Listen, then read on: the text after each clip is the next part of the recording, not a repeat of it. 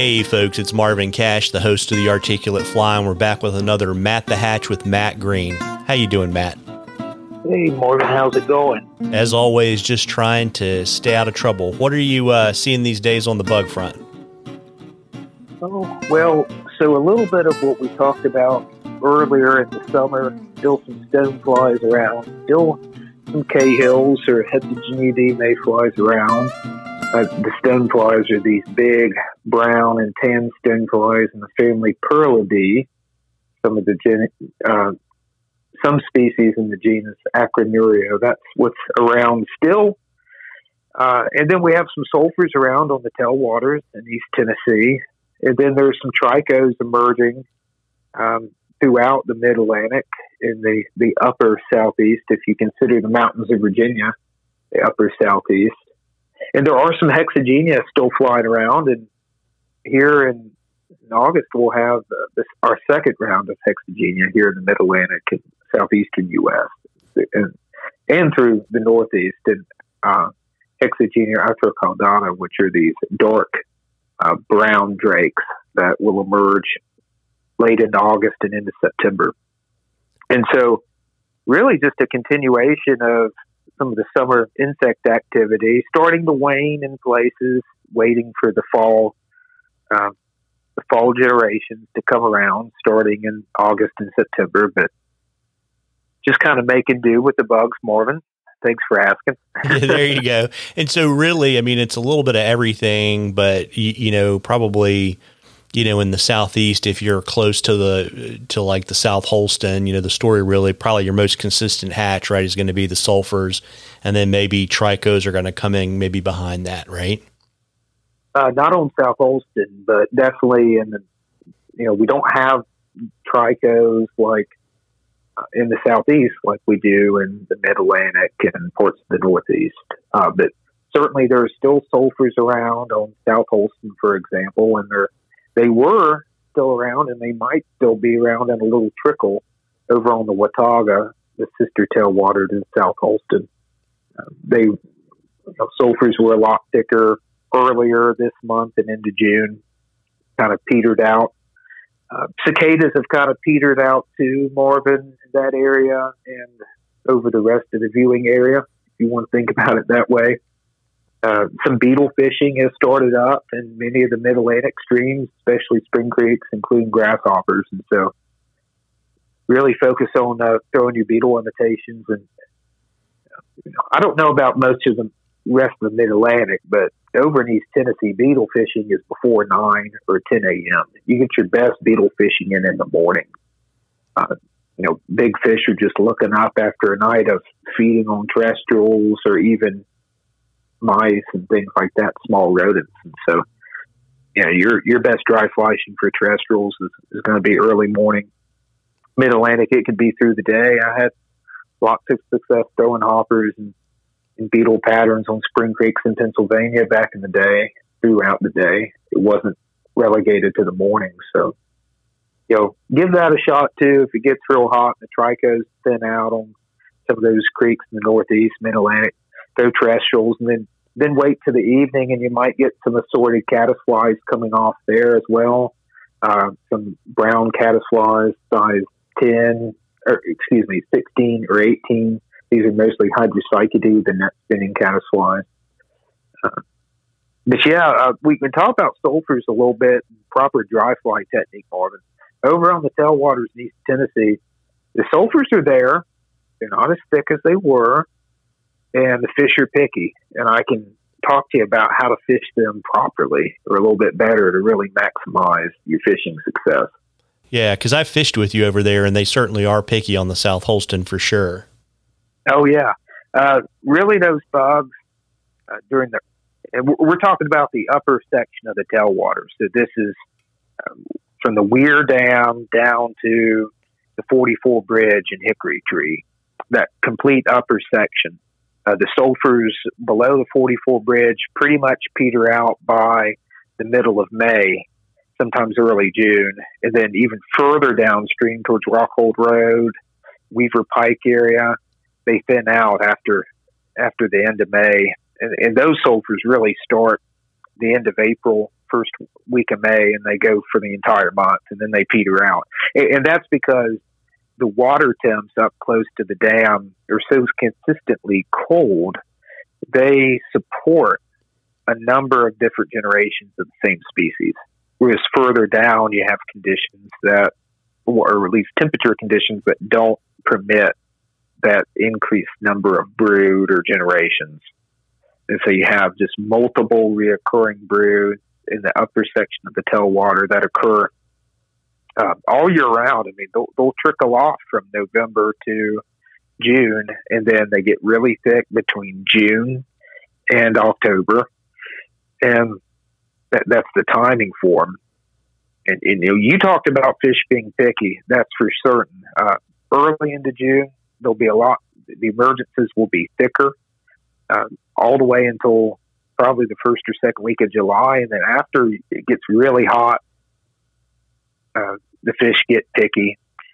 Typically early on June, early July, those emergences of sulfurs will come off starting between 12:30 and 1, get really thick around 1 or 2, sometimes even 3, and then peter out by that point. And there'll be bugs on the water past 3 o'clock, but the fish get real picky on them at that point, mostly due to the thinning out of the hatch or the emergence, and due to the fact that there can be a lot of lingering bugs on the surface, and the fish have more than they can deal with. And so your presentations just have to be really, really good. Later in the season, into July, August, the emergence gets pushed back in the day because of the heat, starting to really get thick around 3 o'clock, 3:30, lasting until 5. Again, the insects will trickle off between 1 and 2 and 3, but they don't get thick until later in the afternoon. My key is that the best chance to really get on the fish is before the bugs get really thick. Really capitalize on some good high percentage cast before that time. And as they get thick, your presentations need to get a lot better. One of the things I like to practice is casting within about 3 to 4 or 5 seconds of a rise. You really want to put that fly right back in the rise form as quick as you can. And we're talking being dead on with the cast. You can lead the fish a little bit, and that's important. And you only need to lead the fish about a foot or so. You don't want to lead him 3, 4, 5 feet after the fish has just risen, because that's just too much time in between a rise and a non-eat. You see what I'm saying? Yeah, no, because I mean, I can remember like the time that we fished together. I mean, those fish basically are on station and they eat and they basically turn downstream and then they turn right back around and go back on station. Right. One of the things to keep in mind there is micro drag.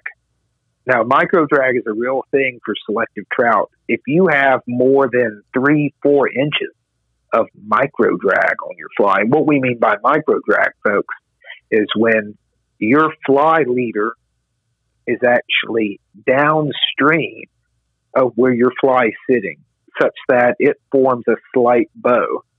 If you can think about it with your hands, in your right hand, hold an imaginary fly, and then in your left hand, draw a line or a curved line away from that fly to the left. So if you're holding your fly in your right hand, I'm left-handed, so I'm thinking about this the way I normally would. If you hold your fly in your right hand and you draw a line away from your right hand of the fly, moving left, and you have a curve, you will see just a little bit of like a parabola or some kind of semicircle. That's the drag I'm talking about. And you may think, why does it make any difference? It does, because when that fish eats, that little bit of drag causes you not to have a completely tight hook set. You're not completely tight on the take. And so what the fish is going to come do is it's just going to rise up, take it off the surface, but you're not going to have a firm set. There's not going to be any tension there. Now, if you have your leader upstream of the fly, then you have all the tension in the world that you need to make a good set. And with South Holston, you really do need to be about 40 to 50, maybe 60 feet away from the fish. One of the common mistakes Marvin and I see people making is standing in the feeding lanes for fish. They will actually stand in the lane. I encourage you, when you get down the stream, take 5-10 minutes, figure out where the fish are, and then cast to them. Don't walk right out into the river, because you might actually be inadvertently standing in the feeding lane without knowing it. And so if you're 50 or 60 feet away from the fish, you're in a really good spot. If you move any further or any closer than that to the fish, 20, 30 feet away, and you're in the water, you may actually be pushing water towards the fish to put them down, or you may actually be in the feeding lane at that point, and you will put the fish down. So if you're standing out in the middle of South Holston, beautiful river, bugs around you, and fish were feeding, and all of a sudden they weren't, you're either one, too close, or in the feeding lane. Take a step back, let the situation reset, then cast. Because you have to be 40 or 50 feet away, 60 feet away, Marvin, at all times to really catch these fish, that micro drag becomes a problem. And so the way to get around that is to have an upstream bend right after the line hits the water for the cast. Or you can throw a reach cast to offset micro drag problems. The way to do that, folks, is as you're coming forward on the forward cast from a back cast, just move your arm upstream a little bit before the line hits the water. So as you're casting, back cast, forward cast, then reach over your body to the opposite direction. If I'm a left-handed caster, that means, and I'm casting downstream and across, that means I reach over my right shoulder on the forward cast before the line hits the water. If I'm a right-handed caster, casting left and downstream, I'm reaching over my left shoulder to reach. That's why it's called a reach cast. And this will help you deal with micro drag. Now, if you're a right-handed caster casting right, you just want to, as you're going through with a forward cast, you just want to move your elbow or your forearm just away and off to the right a little bit, and then vice versa for a left-handed caster, doing the same thing with your left arm. And that's really important, Marvin. There are plenty of times this past weekend where I realized I had a little bit of micro drag on a 40, 50-foot cast, and a nice fish would come up and smack it, and I didn't have the fish on. And I caught 10 or 12 fish and missed just as many because I was a little rusty on the micro drag. I caught some nice fish, but it's important. Another thing about South Holston and similar fisheries with selected trout is it's important to have good upstream presentation as well as downstream presentation. Talk about a good upstream presentation, you can actually cast over the fish. That's okay, as long as you're on line with the rise form with the fly line, and you need to be dead on.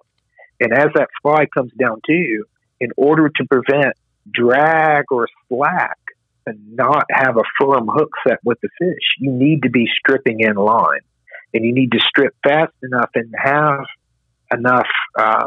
less slack to really get a firm hook set. When fishing downstream, you undergo the act of really feeding the fish. You'll make that cast directly in line with the rise form. You need to position yourself so you can do this. If you're positioning yourself on a slant and you have to cast on a slant to the fish, then you need to be using a really good reach cast. But if you're casting directly downstream to the fish, then you may run into problems where you don't have enough line on the water. If you have too little line on the water, what's going to happen is you're going to drag that fly. And if you drag that fly, the fish is really going to know. Those flies really need to be riding down the current or riding on flat without drag in order to really get fish to notice them and to eat them. And so as you're casting downstream on line with the rise form, in order to get more line out on the water to not drag the fly, just wiggle the tip of the rod. Or you can raise the tip of the rod up while keeping a firm connection of the line in kind of a almost like a wet fly or lessen ring lift presentation, where you have the rod at a 45-degree angle. The rod tip forms a U or a parabola with the line as it hits the water. You can actually use the tension, the water line tension, to raise the rod, to shoot line out of the rod tip as you do that.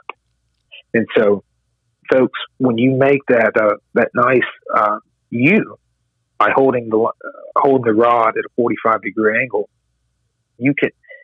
that creates a lot of tension, water line tension on the fly line, and it's just easy to do at that point. And by doing that, I call it kicking line. It's almost like you're kicking line downstream. And as you do that, you will release tension on the leader and allow the fly to work its way downstream drag free.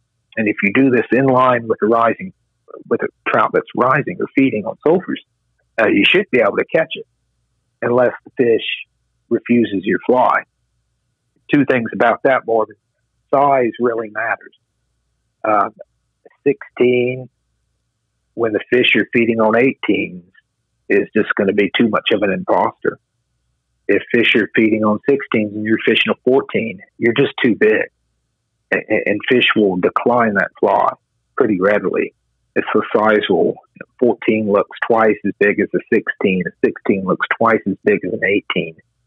If the flies are tied in proper proportions, they'll look just abnormal to the fish. And, you have lots of natural insects floating down. Those fish get picky on size of the fly. Not so much color, more size at that point if they're really feeding heavy. Yeah, and talking about, obviously the insects can be pretty small and you're fishing far away and you've got pretty selective and at times pretty spooky fish, in terms of helping anglers that might have trouble seeing their fly on the water. Do you, use another dry, use a New Zealand wool indicator, maybe put a little, I don't know, like some of the comp guys use some color the leader a little bit higher up, or there's some things that you can suggest for people that, if they're having issues seeing their fly, can help them hook up, but won't scare the fish? Definitely. So one of the things I will recommend is to not use two flies. This is because a second fly trailed off a first fly as an indicator can increase your probability of dragging both flies. You run the risk of introducing micro drag in other drag conditions to the presentation. And so you might catch fewer fish that way. I would recommend, if you can't see the traditional flies really well, you invest in some good high-vis parachutes with fluorescent pinks are pretty common, and reds, and even greens, and those will be able to really help you see the fly well. If you use more than one fly, you're going to introduce drag problems on a place like South Holston. You're not going to catch as many fish. If you're using a New Zealand indicator, you're really going to increase your risk of dragging your whole rig. And these fish are so picky on drag. You just don't want to be facing those kind of issues.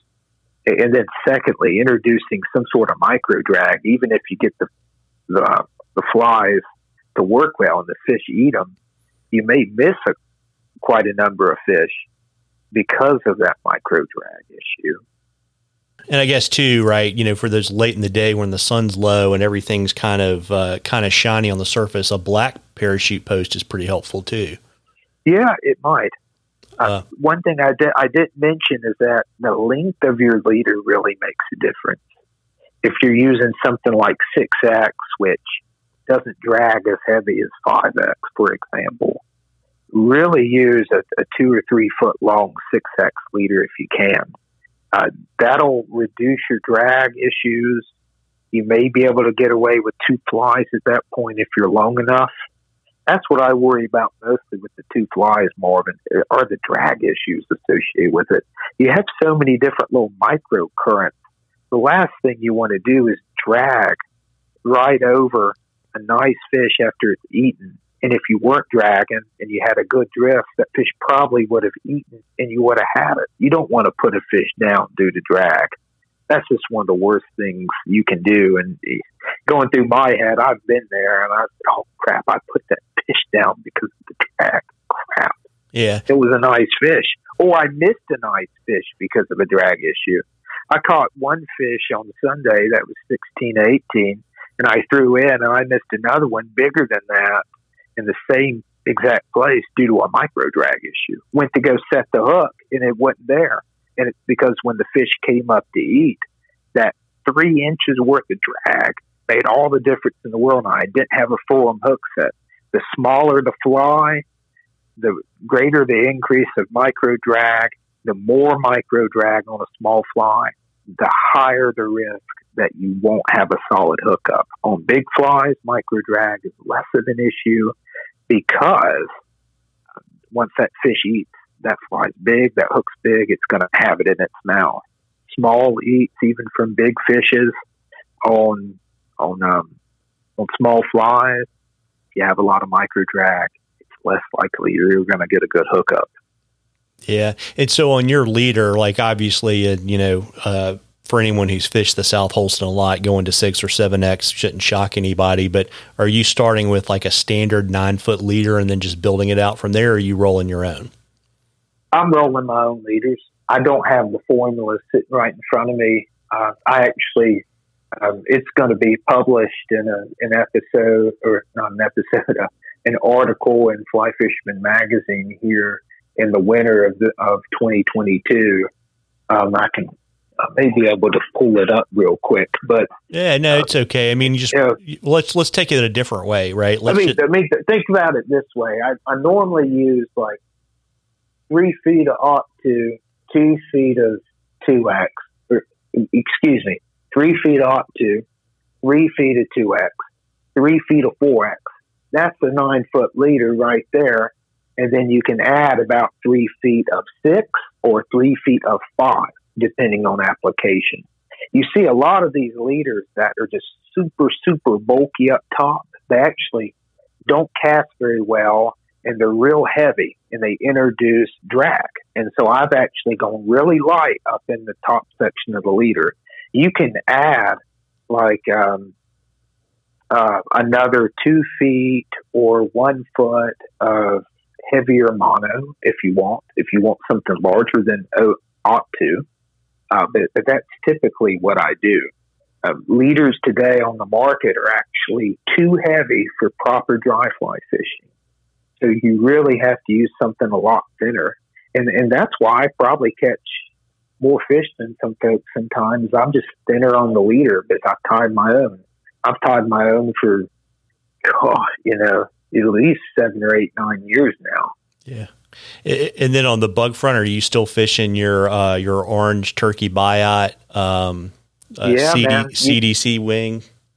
Yeah, you can see that fly in the magazine, man. It's in Fly Fishing, and I think it's over the internet too nowadays. You can go with a dun or a light gray wing with a yellow body too, and you can go back and forth. I'm typically a little stubborn. I'll stay with my orange biot and tan wing thing in a 16. There's times when I probably should have gone to the yellow biot when they got picky on that, especially if I'm trying to work over the same fish that I've missed once or twice. I could have changed flies and gone back over and probably caught it. But there's 70 fish on South Holston. You can just move on and go to another pond. Yeah. And then, of course, you can't leave home without your fumed silica, right? one thing I will just kind of close on: do make sure your flies are floating well. Don't be afraid to keep applying a floating of any sort to them. If you ever see me on the river, you'll see I carry a big quart jar of frog's fanny with me. I use a paintbrush to apply it. I don't use these little these little brushes you get in these from the Frog's Fanny company. I use fume Cavasil with a big paintbrush, and you really do need to load it up and just keep at it. If for any reason you don't see your fly floating, recast, refrog. And that's the terminology I use. Refrog it up, because it isn't worth making 10 casts in a hole with fries and fish to be fishing 2 fish that are taking a good solid dry fly or a good solid floating insect going downstream. If they're taking emergers, then it wouldn't hurt to reapply less. But if they're taking solid insects floating down, and they're taking a solid dry fly, refrog as much as you need to fish well.